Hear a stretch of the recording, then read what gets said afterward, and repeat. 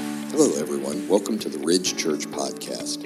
If you'd like to learn more about us, check us out online at theridgechurch.net. Also, be sure to connect with us on Facebook and Twitter. Thanks for listening today. So, as I mentioned, we are continuing here, really kind of wrapping up our series, our time in Hebrews. It's been about 7 or 8 months. I think we have this week, and we'll see how it goes, maybe one more week in Hebrews next week. We're going to be looking at this about 8 verses here, and we have a lot to cover, and so we're going to just dive right in this morning. We're going to, if you remember, if you were here last week, what we kind of said was, because really today's message is a continuation of the kind of the theme that the author was kind of started in chapter 13, verse 1 through 5. And so this idea is that he's kind of been telling us this whole time through this whole letter, this whole book that he's written and given to the early church there that were Hebrews, that had become Christians. He's told them all about Jesus and that Jesus is greater than Moses. Jesus is greater than the angels. He's told them all of these things. He's talked about doctrine and what it means to the great high priest, that Jesus fulfills all of those Old Testament things and that there's this new covenant and all of this picture is beautifully laid out. But the thing is, he gets to 13 and he kind of says, now the thing is that you have to live this life. In other words, it's not enough that you just know these things. It's not enough that you just know that Jesus is greater. It's not enough that you just know that he became the perfect high priest and his sacrifice was enough. You need to live this way. And we looked at last week is that if we believe in Christ, if we confess or profess faith in Christ and all that he is and all that he's done, then we need to live it. Living it is the evidence of the believing it.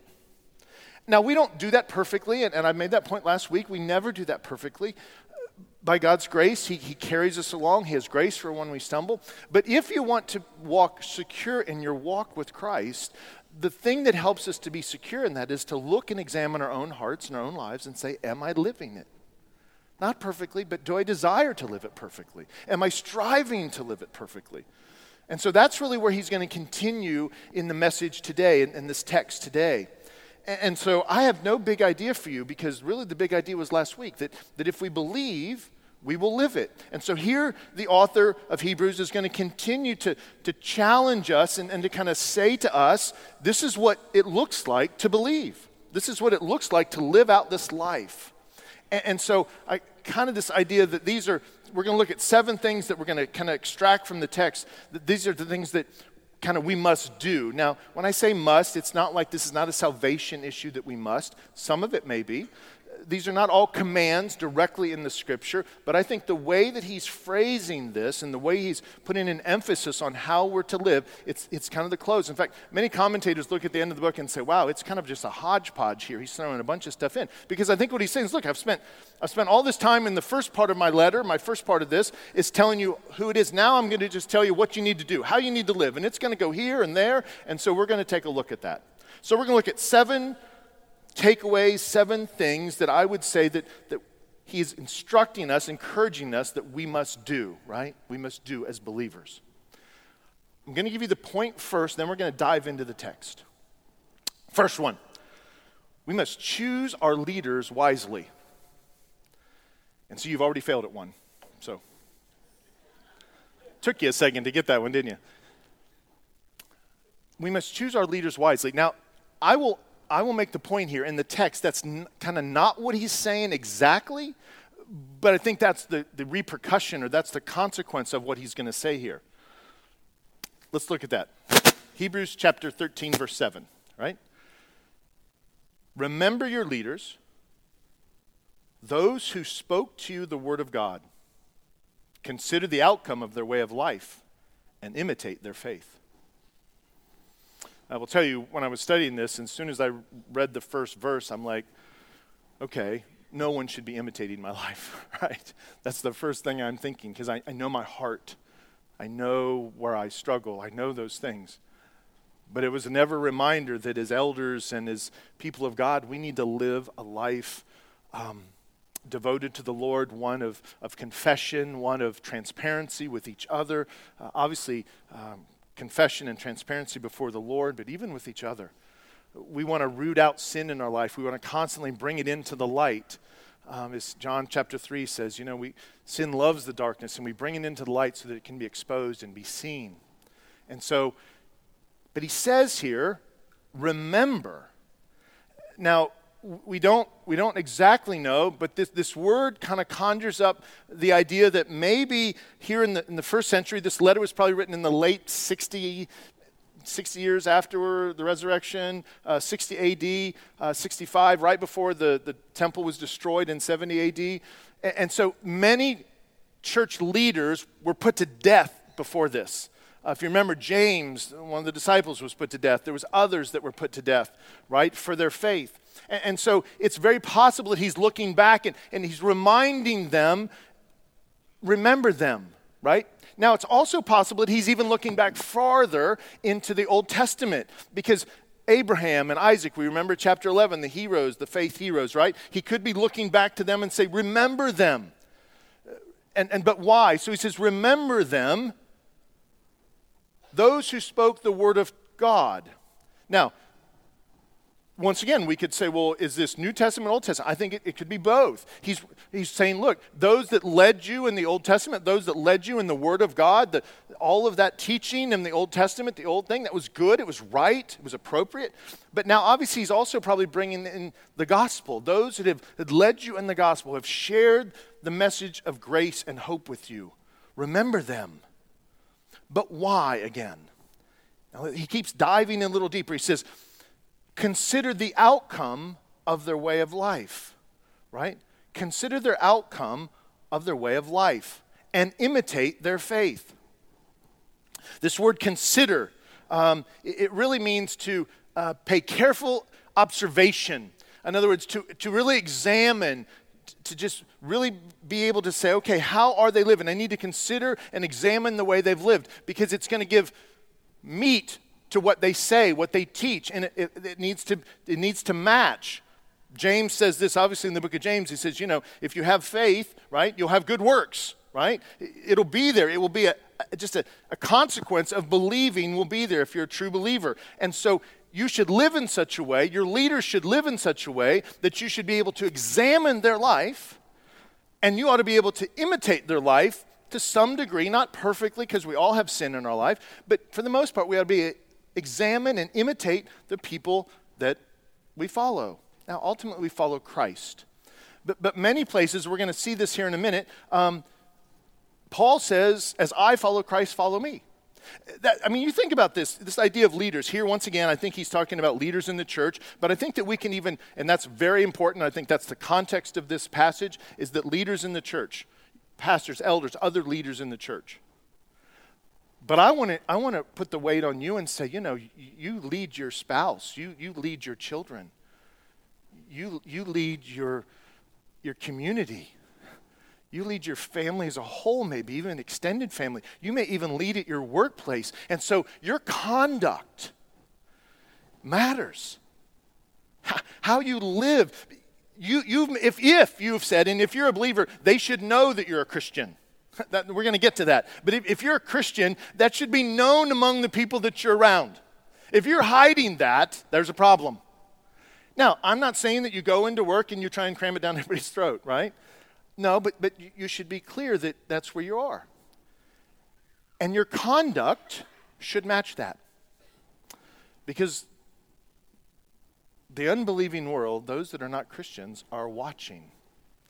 Now, I'm not saying that we need to be perfect, once again. But they're also watching that when we sin or when we fall short, are we humble? Do we ask for forgiveness? Is there repentance in us? They may not see it the same way as we do, but do they see that demonstrated as a willing to come back and acknowledge that we have made a mistake or we have sinned at some level? That's another way that we look at their outcome of their life. Now, it's also very possible that when he's saying here, examine their way of life and imitate it, it's going to get a little heavy here. He could be saying, look, they ultimately went to death. Examine it. They did whatever was necessary to follow God, or in the Old Testament, or to follow Christ, and it led to death. So examine that closely. Because if you decide to follow Jesus, this may be what is required. We see that all over the world today. We've talked about that now. There's people that are following Christ and it costs them their life. We're in a culture today that, while that's not exactly, we're not worried about our physical life in the same way, following Jesus costs us something, and we're going to see that he's going to touch on that later. You know, we go back into Hebrews chapter 6, verse 11 and 12. He touches on this same thing. He says, and we desire each of you to show the same earnest to have the full assurance of hope until the end. So he's talking about just believing till the end, having put our hope in Christ, hanging on to that. Why? So that you may not be sluggish, but imitators of those who through faith and have patience inherit the promises. So he's even in here in 6, he's saying you need to live in such a way that people can imitate you. I would ask you a question this morning. Do you want your children to imitate your way of life? You should say yes. Not every detail, right, maybe. But by and large, do you want your children to imitate your way of life? And what does that look like? Do they see you pray? Do they see you read Scripture? Do they see you lie? Obviously they see what shows you watch? They see your language with your spouse? They see how you talk about your neighbor? Do you want them to imitate your way of life?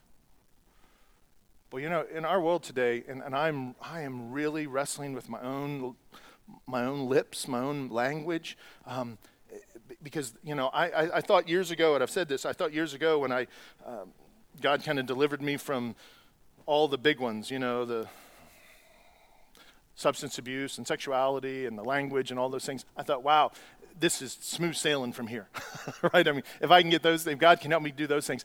And I will tell you that the things that are of the heart are so much bigger. The things that that are just with us always. The temptation to say this or to do that or to think this way or to be selfish or to be prideful, and all those things are constantly, and I can never shake them ultimately. They're just always available. You know, those other things are not available to me because I've removed myself from those things, but these things are always available. I always am battling those things. And I think you probably are in that same place if you're honest with yourself. And he's just saying, you know, but we have a promise that if we will just follow and live right before the Lord and acknowledge Christ and let people imitate us. I love how Paul says it in Philippians chapter 4, verses 8 and 9. I'm not going to go into the first part of it really, but he basically says, rejoice in the Lord always, you know, and be anxious for nothing. That's a beautiful passage. There's these two ladies that aren't getting along, and he's just saying, hey, your name's written in the Lamb's Book of Life, and so you can rejoice always. But then he kind of wraps it up in verse 8 and 9. He says, finally, brothers, once again, brothers meaning brethren, men and women, everyone. Finally, brothers, whatever is true, now think about how, if you want someone to imitate your life, think about these things. Whatever is true, whatever is honorable, whatever is just. That's a really good one. Whatever is just. Whatever is pure, whatever is lovely, whatever is commendable. If there is any excellence, if there is anything worthy of praise, think about these things. Now here's the passage, here's the line that I think is so important. What you have learned and received and heard and seen in me, practice these things, and the God of peace will be with you.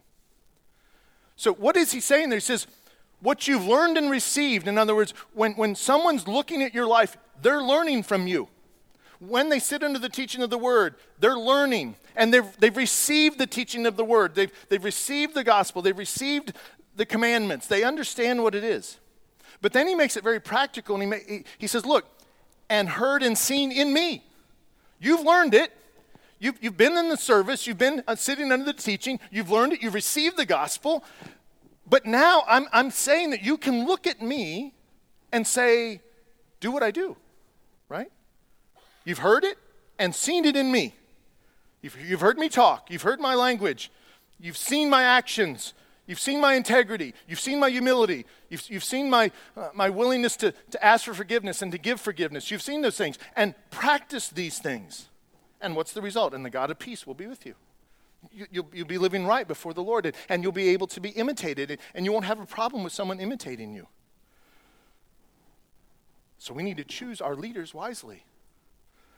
And once again, he specifically is talking about the leaders here in the church, probably in the past, about remembering them.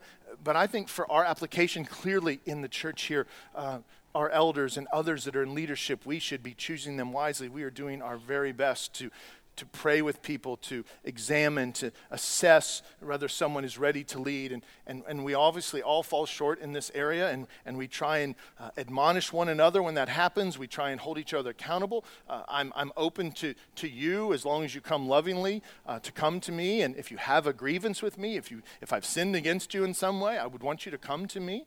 Not go to your spouse, not go to the rest of the congregation. There may be a time for that if I rebel and say, you don't know what you're talking about. And if you're right. And so we need to choose our leaders wisely. That's one of the takeaways here. All right, next one. We need to rest in an unchanging Jesus. We need to rest in an unchanging Jesus. Hebrews chapter 13, verse 8 says, Jesus Christ is the same yesterday, today, and forever.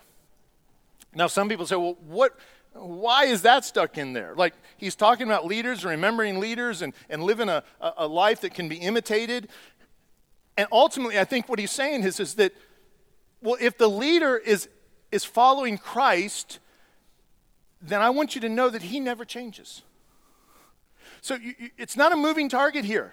If your leaders are truly following Christ, if you are truly following Christ, the thing that you can rest in is that Jesus never changes. He doesn't, today is not this way and tomorrow is that way. There's not new hurdles to jump through. In fact, there is no hurdles. He just says, look, come to me, all who are weary and heavy laden, and I will give you rest, right? I have made an atonement for your sin. I have died for you. I have become sin for you, and I have died and taken your penalty. And so that doesn't change. That is something that's a foundation of the Christian faith. And think about that for a second. How important is it, if you really thought through this, that God never changes? I mean, we just take that for granted. He just doesn't change. Theologians or, people, that's immutability. He's immutable. He doesn't change.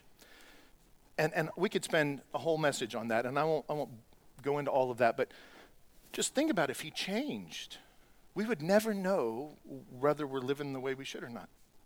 We would never know, is there something else I need to do? No, it's Scripture. He's laid out Scripture. He's laid it out. He doesn't change. He doesn't change his mind. Scripturally, you'll say, well, back in Moses' time, God says he changed his mind. There was things that he was showing people, his character, not that he really changed his mind. He knows the future.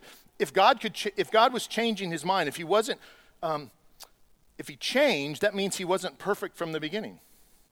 And so if you say, well, he changed his mind, that means he's flawed because he didn't know the right answer to begin with. And we know that's not true, right? And so when we come to Christ and we understand that Jesus is God, he doesn't change. And so it's the foundation that we can model ourselves after. As someone imitates us, we can imitate them. We can imitate Jesus because he doesn't change. I think that's what the author's trying to say here. He brings this up actually early in his letter to the Hebrews, all the way back in chapter 1, verse 12. The second part of verse 12, he says, but you are the same, and your years will have no end. He's kind of talking about who Jesus is as he's comparing him to angels, and he's just saying, but your years will never end. Malachi, back in the Old Testament, God says it this way, for I, the Lord, do not change. Okay, it doesn't get any clearer than that. The Lord speaks for himself there. I, the Lord, do not change. I don't change. I've decided this is what I'm doing. This is my plan. This is what I'm going to do. This is going to be the outcome of what I'm doing, and I will not change. All right, so choose our leaders wisely. Rest in the unchanging Jesus. Third one, no Christian doctrine. No Christian doctrine. What is doctrine? It's the teaching of the faith. It's the principles, the foundation in which we rest on and understand what specifically God did and what we need and who we are. The doctrine of man, the doctrine of sin, the doctrine of grace, the doctrine of justification. All of these things are, these are not, once again, he doesn't change, and so these are immutable. There's a doctrine, there's something about us, like men and women are sinful. Okay, that's the doctrine of sin, right? We go into a lot of details about that, but we have sin. There's the doctrine of grace, that Jesus has died for us, has taken upon our sin, and he's made it available for those that will believe to be forgiven. It's the doctrine of grace. It's not by works. It's not a works doctrine. It's a grace doctrine, right? And so why is it important that we know doctrine? Well, he goes on here in Hebrews chapter 13, verse 9. It says, "Do not be led astray by diverse and strange teachings. For it is good for the heart to be strengthened by grace, not by foods, which have not benefited those devoted to them." That first line, though, do not be led astray by diverse and strange teachings. Well, here's the point. If you don't know doctrine, if you don't know the Christian doctrine well, you will be led astray. Because you won't be anchored to anything. You won't say, no, that's not right, because I know this is right. Right? You'll be led astray. Someone will tell you something that may sound good, in fact, especially if it's pleasing to your flesh, and you'll be led astray. Now, specifically, I think in the context of what he's saying here, remember, he's talking to the Jews. He's probably referencing their old way of doing things in the tabernacle and of the sacrifices and all of the animals and all of the ritualistic stuff of the Old Testament. He's saying, don't go back there. Don't be led astray, right? Don't be led astray. For us, could be true for us today? Yeah. Do we still get led astray in believing that we can be saved by works? Yeah. Even in the church, people just default to that because everything in our culture is based on merit, right? Everything, our jobs, our raises, all of it is based on merit. How you make the team, you make the band, you make first string, second string, or first chair, second chair. It's all based on merit. And so then, but we come to the gospel, and God says it's not based on merit. It's absolutely not based on, it's based on my grace for you, my mercy, my call in your heart. You're not getting any credit for coming to heaven. It's all going to be me, right? And we don't kind of comprehend that. And I think sometimes we don't like it because we're not in charge. We want to be in charge. We want to know that it's us that achieves it, right? But the gospel is not that way. But we have to know doctrine to be able to know that. So when that comes along, we can say, this doesn't smell right. This doesn't look right. So what would be some things in our culture that we could, so saved by works, that's one that crops up a lot in the church, right? That God is just a God of love. That's a false teaching. He is love, absolutely. But not solely of love. He's a God of justice. He's a God of mercy. He's a God of righteousness. He's all those things. He's a God of wrath. In other words, he's going to judge sin. That's true. That's a doctrine. Well, if you think that God is only love, and that's permeating the church today, that God is love, and then they don't go into any other doctrinal pieces because that's what makes them feel comfortable. And so what do we see here is they're being led astray. It's almost like there's not going to be any judgment for sin because God is love. That's leading people astray. We could look at others. We could look at the prosperity teaching. And once again, I'm not saying that this is not a matter of salvation. It could be for people. We can be led astray and be Christians. We can be born-again believers and be led astray in certain areas of our life. I'm sure that when we get to heaven, God is going to look at us as an elder team and say, yep, you guys missed this one. You were not right on that. And, you know, I'm sure that we're someplace not perfect.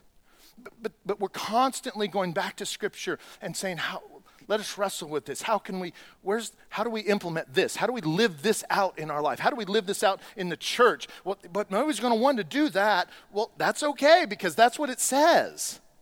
We got to stand on that because we can't begin to move based on what people want, right? Look, sometimes I preach things and I'm like, look, I wish it wasn't that way for me and my flesh, right? But it is. But we have to know doctrine.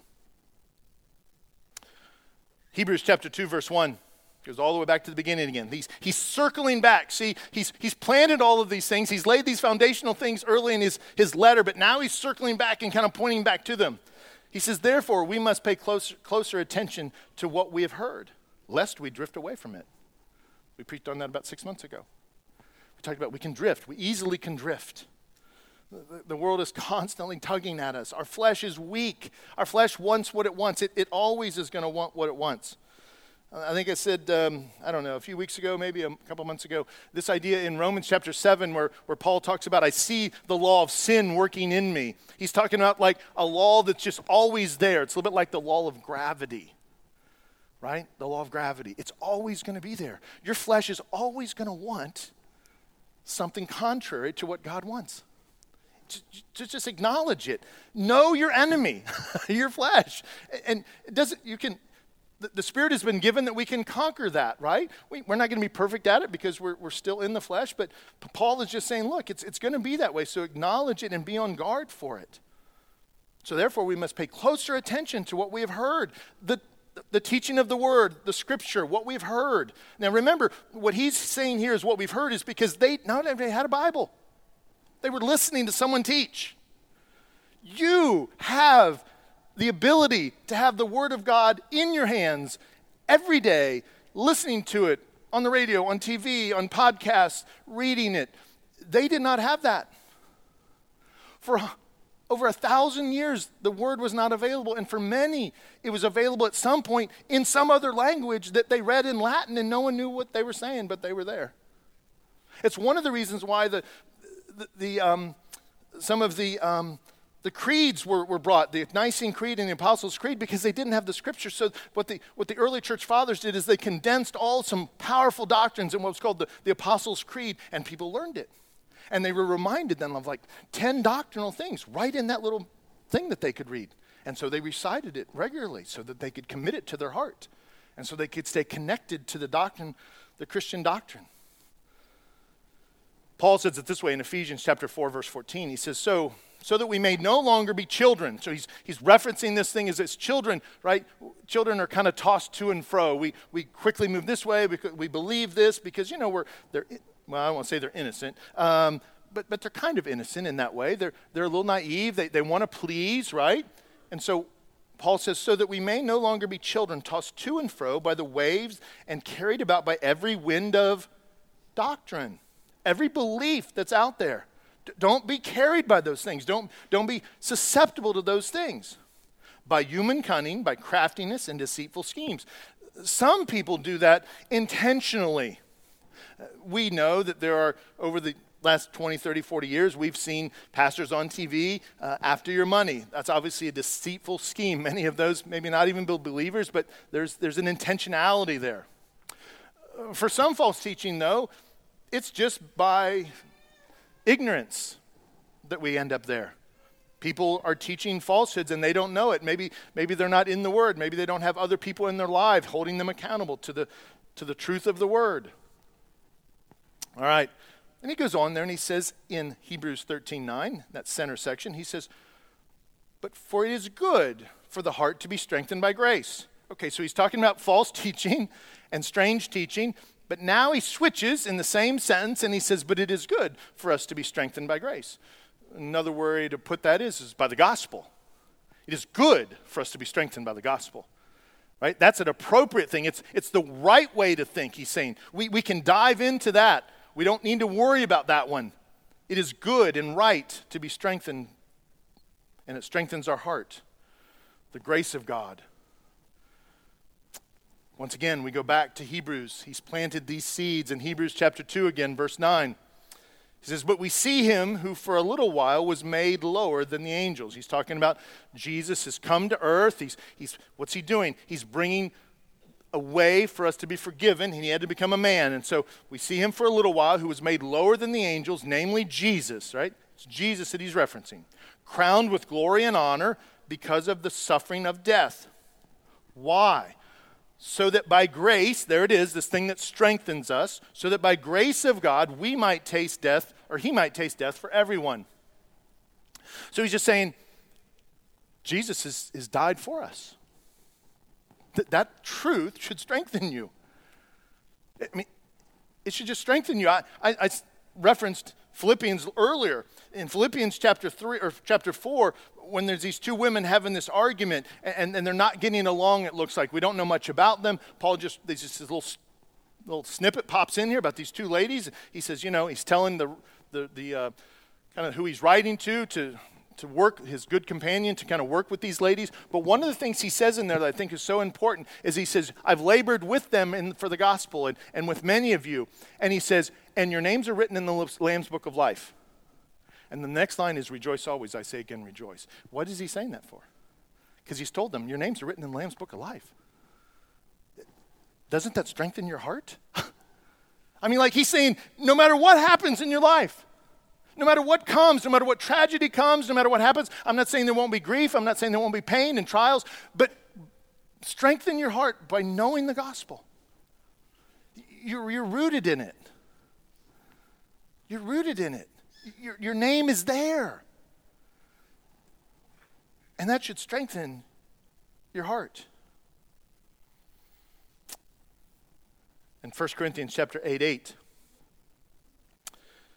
he starts now let's go back to Hebrews chapter 13, the first part of that, or the last part of it in verse 9. He says, not by foods, right? So for it is good for the heart to be strengthened by grace. So the body, the heart, our person, our spirit is good to be strengthened by grace. And he says, not by foods, which have not benefited those devoted to them. So what's he referencing? The tabernacle. Remember, he's speaking to Jews who have lived by the sacrifices, of the priests and all of that. It's all been about the sacrificial system and what you can eat and what you can't eat. There's this whole rule-based thing, and that gave you a confidence since you were being obeyed. And what he's saying is no, that's not going to strengthen you. That's not going to strengthen your heart. Grace is not there. It was pointing to something gracious, but it is not there. And so he's reminding them, don't go back to that food. Don't go back to that way of works-based, Old Testament, sacrificial system, right? Not by foods, which have not benefited those devoted to them. He's saying, look, those people that have been devoted to that system, that way of thinking, have not benefited from it. It pointed to something great, and if they acknowledge now Christ, it did benefit them. But if they're still going back there, it's not benefiting them. We see in 1 Corinthians now, chapter 8, it says, food will not commend us to God. As Paul is dealing here with the Corinthian church and talking about the foods that we eat and sometimes offered to sacrifice, often to idols, and I won't get into all of that, but he says, food will not commend us to God. I think that's the important thing. For we are no worse off if we do not eat, and no better if we do. So in other words, whether you do this or eat that or not, that is not what's going to commend us to God. It is not a works-based system. It is not I was perfectly obedient in this and what I had and what I ate. No, it's a grace thing. It's a new covenant thing. It's the work of Christ. It's not benefited them. And how has it not benefited them? In respect to justification. How does eating the right food justify you before God in your sin? It doesn't. How does it sanctify you? How does it make you better? How does it continue to work in your heart and your life to make you more holy? How's that process? How is food helping do that? It's not. The Spirit of God, the Holy Spirit in us is doing that. How does it cleanse your conscience? Whew, I didn't eat any pork. I feel good about myself, right? Or I didn't, I ate this way, or I didn't do that. I abstained from that because that was... Is that really cleaning and purifying your conscience? No. But if your doctrine is right, and you understand Scripture, and you put your hope and trust in Christ and the grace that comes through that, your heart will be strengthened, and it will benefit you. It will benefit you. Hebrews chapter 9, just going back a couple chapters, the middle part of verse 9, it says, gifts and sacrifices are offered that cannot perfect the consciousness of the worshiper. So, let's say you don't have a relationship with Christ, but you give lots of money. You serve a lot. You served at the car clinic all day yesterday, and you changed tires and brakes, and you did all those things. That's not going to clear your conscience. It's not going to justify you. It's not going to sanctify you. It's not going to do any of that. You can give as much money as you want. You can build a new wing. You can, whatever. Doesn't matter. None of that holds any water. You're still a sinner. You still have a debt that you need to pay. You still need a righteousness that you can't have, that you don't have. Where are you going to get that? So we need to know Christian doctrine. It is the foundation of our walk. It tells us how to walk. It tells us when we're not walking where we should be walking. It tells us we're in the dark and when we're in the light. It just gives us, illuminates our journey. It tells us what we should do, right? In every other area of our life, we have these type of things, right? You go to work, you have a policy manual, right, that none of you have ever read. But this idea of how to function here as a church or as a worker, right? Many of you sign documents that say, I will do this, I will do that, right? You have rules at your home, guidelines for your children, so to protect them, to keep them safe, to give them knowledge. We send people to school to learn all sorts of things about professions so they can be good at those things, so they can be successful at those things. The most important thing that we should school each other in is the doctrine of the Christian faith. It has the power to save us. Nothing else has that power. Now, do those other things. You should be educated. You should do things well. You should work hard in those professions, but not at the expense of not knowing Christian doctrine. And yes, there's going to be times we're going to wrestle with certain things. We're not always going to see it all the same. And then some people want to take their toys and leave, right? I just encourage you not to do that. Look, we're wrestling for truth. There are great men and women of God who believe differently on some things, but doesn't mean that we have to lose our fellowship. It doesn't mean that we're not believers. It doesn't mean that we still can't love one another and serve one another and bring glory to God as we fellowship together. I'm sure there will be things, and I'm sure there already has been things, in certain ways that I see Scripture that you may not exactly see. But I think we all agree on salvation by Christ alone, through faith alone, through grace alone, right? All right, so choose our leaders wisely, rest in an unchanging Jesus, know Christian doctrine. That was a big one. Number 4, acknowledge Christ is the only true sacrifice, right? Now he's kind of, okay, know your doctrine, and if you know your doctrine's going to point you to something. It's going to point you to Jesus, and it's the only person he's going to point you to, right? So we need to acknowledge that this doctrine has this in it that states this, right? That's what he's saying. Acknowledge Christ is the only true sacrifice. So where does he go here? In verse 10. It says, we have an altar. And I'll explain that here in a second. We have an altar from which those who serve the tent have no right to eat. Okay. We have an altar. Who's he talking to? He's talking to the Hebrews that are Christians. What is their altar? Basically, symbolically, the altar is Christ. It is the cross. Jesus was sacrificed on the altar, the cross, right? It wasn't a stone platform. It wasn't a thing like that or anything that was put in the tabernacle, right, where they killed the animals. No, Jesus was sacrificed on a cross. It's the altar, right? His blood was shed there on the altar, right? So we have an altar of grace and mercy that has paid for our debt, right? Who has freed us from sin, the penalty of sin. And he says, we have an altar. He's telling them, we, you and me, as believers, we have an altar of which those who serve the tent, the tabernacle, he's going all the way back now, even before the temple, because he just always goes back to the tabernacle. He's talking about when they came out of Egypt and the tabernacle that God instructed Moses to build and all of those things that was before Israel, the tent of meeting, the Holy of Holies. And he's saying, those who serve the tent, those who minister in the tent, not serve in the tent, but those who serve in the tent and serve the tent. What is he saying? So not just the priests who would go in and do all the ceremonial things, but those who serve the tent, those who bring their sacrifices to the tent, those who serve it, right?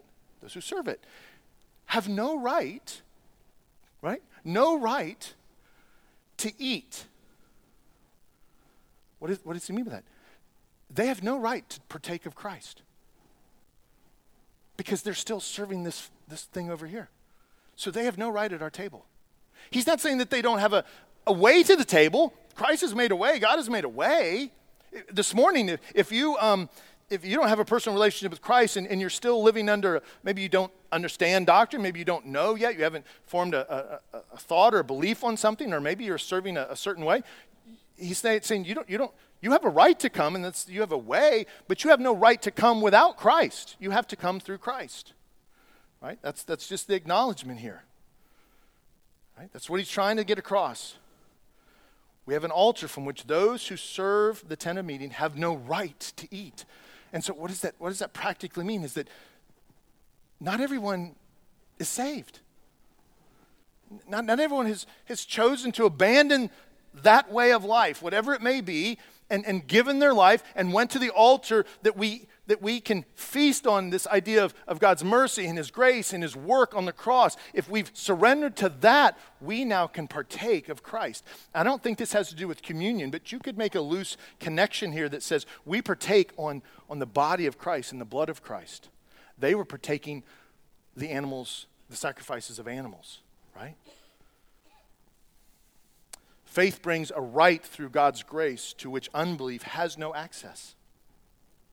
We have a spiritual gospel meat that we can partake of. All right, we got to move pretty quickly here. Verse 11. For the bodies of those animals whose blood is brought into the holy place by the high priest as a sacrifice for sin are burned outside the camp. I don't have a lot of time to try and unpack this, and it's a kind of a challenging thing. So think about this. Now, in the tabernacle, you would bring on the Day of Atonement at least, when they would sacrifice the animal, and they would take the blood from that animal, that goat or that bull, into the holy place or into the Holy of Holies and put it on the altar, put it on the mercy seat. That animal could not be eaten. It was taken outside the camp, all of its intestines, all of its flesh, and it was burned outside the camp, okay? Just remember that. This idea, though, that the camp represents Judaism. It is that entity, that way of belief. When he's talking about the camp, he's talking about this official belief in Judaism. And you think about the Old Testament, when they had the camp, you didn't go outside the camp. There was boundaries. And what he's saying is that they take this animal outside that boundary and burn it, right? It has no place. There's no place. Only the blood, but those remains have no place. Let's go back into Leviticus chapter 16, verse 27. It says, in the bull for the sin offering, there was all types of different offerings, but this was a sin offering, and the goat for the sin offering, whose blood was brought in to make atonement in the holy place. So the priest would have a bull killed for himself to make him right, and then for the nation, they would kill a goat, right? He goes on there, it says, to make an atonement in the holy place shall be carried outside the camp. Their skin and their flesh and their dung shall be burned up with fire. So he's just going back to that Old Testament saying, this is how we did this, right? This is what's important. So then what does the writer here in Hebrews 13 go on to say? So Jesus also suffered outside the gate. And notice that they took him outside the gate. They killed him outside the gate. They're really saying, you're illegitimate. You're not part of this. You're illegitimate. We're going to take you outside the camp, and we're going to kill you. And we're going to bury you outside the camp. You have no part of this. You have no part of this. But what does it say here? So Jesus also suffered outside the gate in order to sanctify the people through his own blood. He willingly went outside the camp. He left the institutional place of Judaism. He left that and was willing to go outside the camp, outside of that whole system, to die for us. To die for us. And so what is the consequence? We can see in Romans chapter 12, verse 1, Paul says it this way. He says, I appeal to you, brothers, by the mercies of God, to present your bodies as a living sacrifice, holy and acceptable to God, which is your spiritual worship. This idea that Jesus is going outside, and we're going to see it here in a minute, we're ultimately going to have to follow him and give our lives away just as he does. But before we get there, let's take a look at the thing here is that we must be willing to suffer for Christ.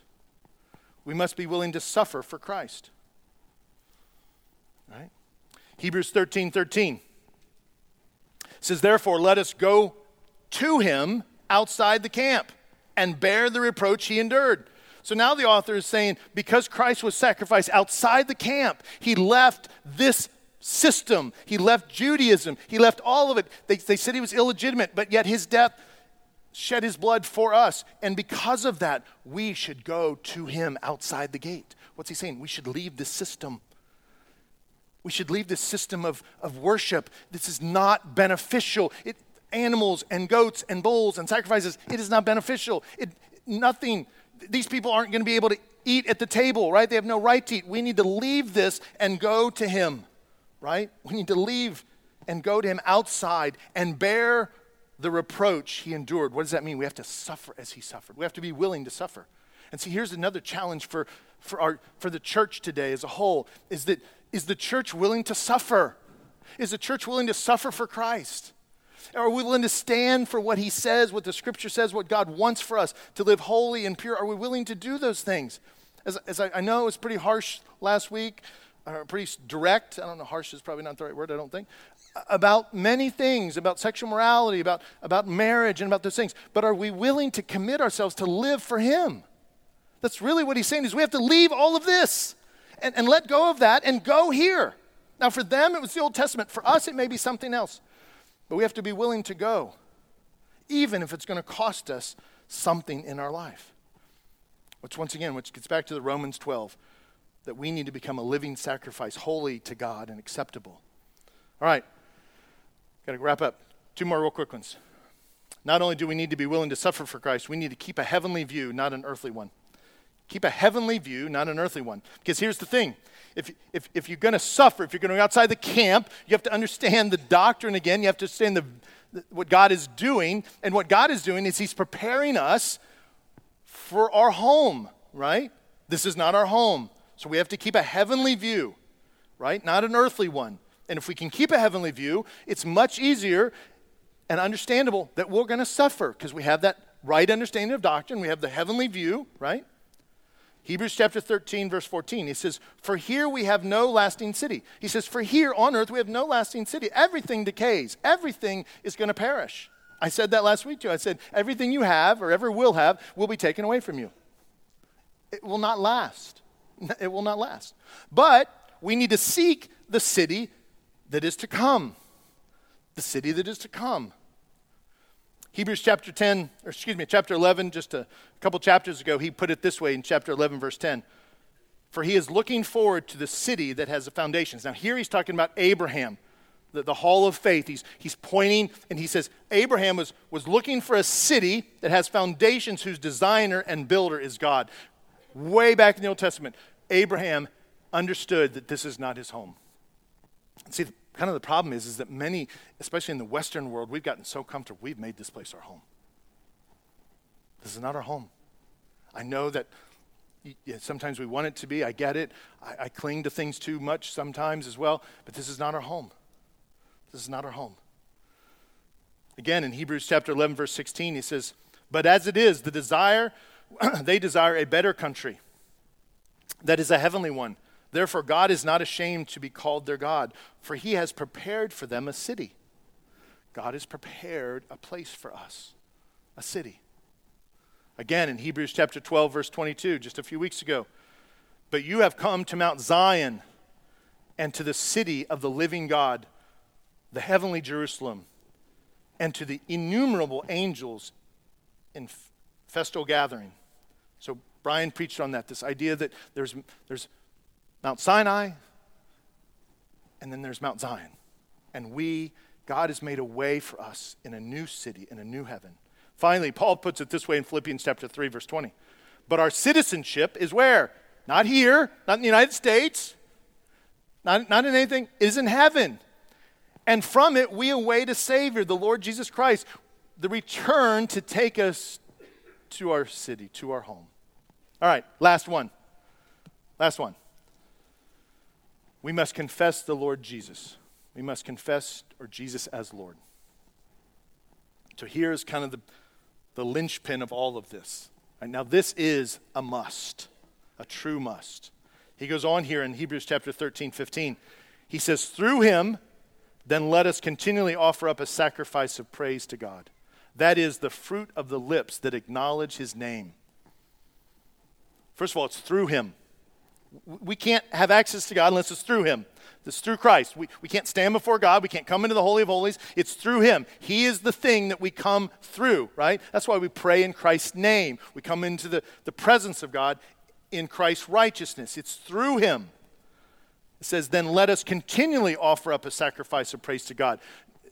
They were doing it once a year. They were doing it when there was recognized sin in their life. They would bring an animal. What the author is says, no, this is a continual thing. This is the way our life should be. It's a continual act of praise and worship because we're in grace every day, every moment we're receiving the grace. God is interceding. Christ is interceding for us every moment of every day. And so it's a continual act of praise. And it finishes, it says, that is the fruit of the lips. What is the fruit? The acknowledgement of the name of Jesus. That's it.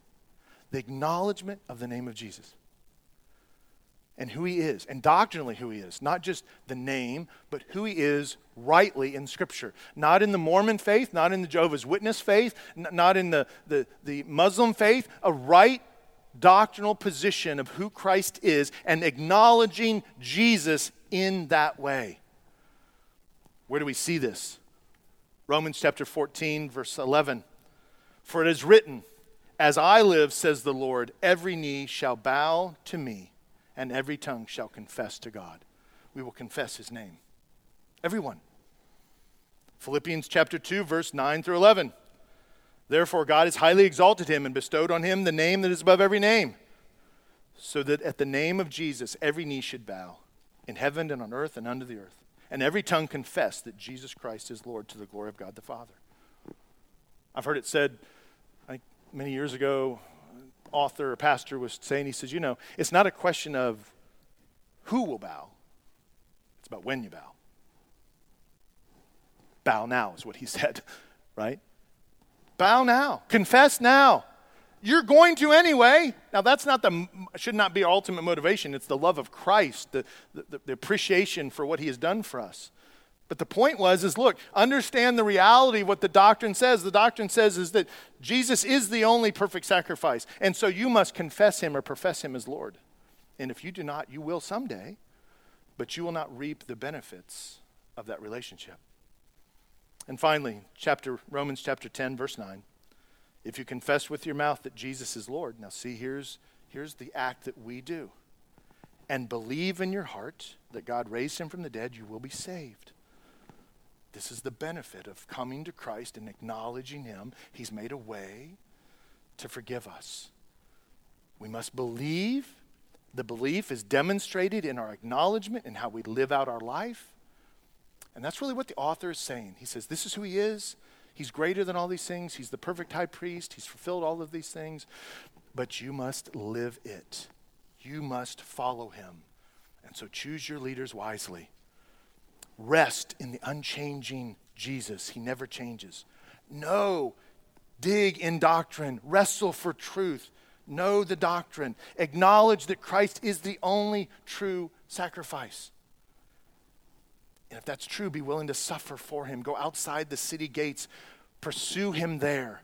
Leave the establishment that is maybe law-driven or holding you in some type of idol worship. Keep a heavenly view, not an earthly one. Get your eyes set on things above, not on things below. Be willing to confess Jesus as Lord. I don't have a next step for you today. I just want you to wrestle with those truths. I want you to talk about that. There's some questions on your handout when you go home today. Talk about those over lunch. Examine your own lives. Think, where am I at in these things? Am I resting in the unchanging Jesus? How does that make me comfortable? Am I leading well? Do I want people to imitate me? Do I understand Christian doctrine? Do I really understand? What do I need to do if I don't? It's no shame. I'm still wrestling with it. I'm still learning. Many times the week I preach, right? I'm learning. And so we wrestle with it.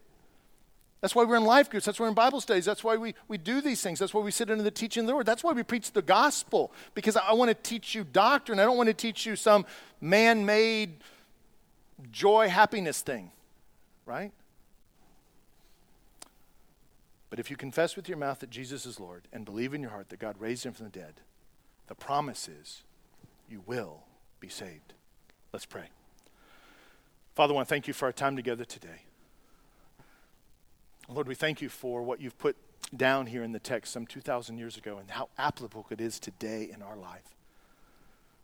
Father, we may not want to go back to a law-based system all the time, but there are other things that we are easily deceived by. And Father, we think sometimes we can live our life and say the right thing, but not want to live the right thing and just want to tell our children or the people around us that to follow what I say and not what I do. But Father, you use our lives as a witness to you, for you. So Lord, help us to live in a way that is holy and pleasing to you, and that you may use it for your glory and all the people that we come to see. And Father, when we sin and when we struggle, as we will, and when we fall, help us to be transparent and ask for forgiveness. First and foremost of you, and then those that we have hurt and sinned against. May all of that be pleasing to you, Father. May we keep our eyes set on heaven and not on earthly things. And Father, may we seek to leave all that the world has and to go outside the camp and to live and worship, and if necessary, to suffer with Jesus the reproach that he took upon himself. Because, Father, someday we will spend eternity with you because of what he has done for us. In Christ's name we pray. Amen. Thanks again for joining us today. If you have questions about this message or about the Ridge Church, you can contact us at info@theridgechurch.net. Have a blessed day.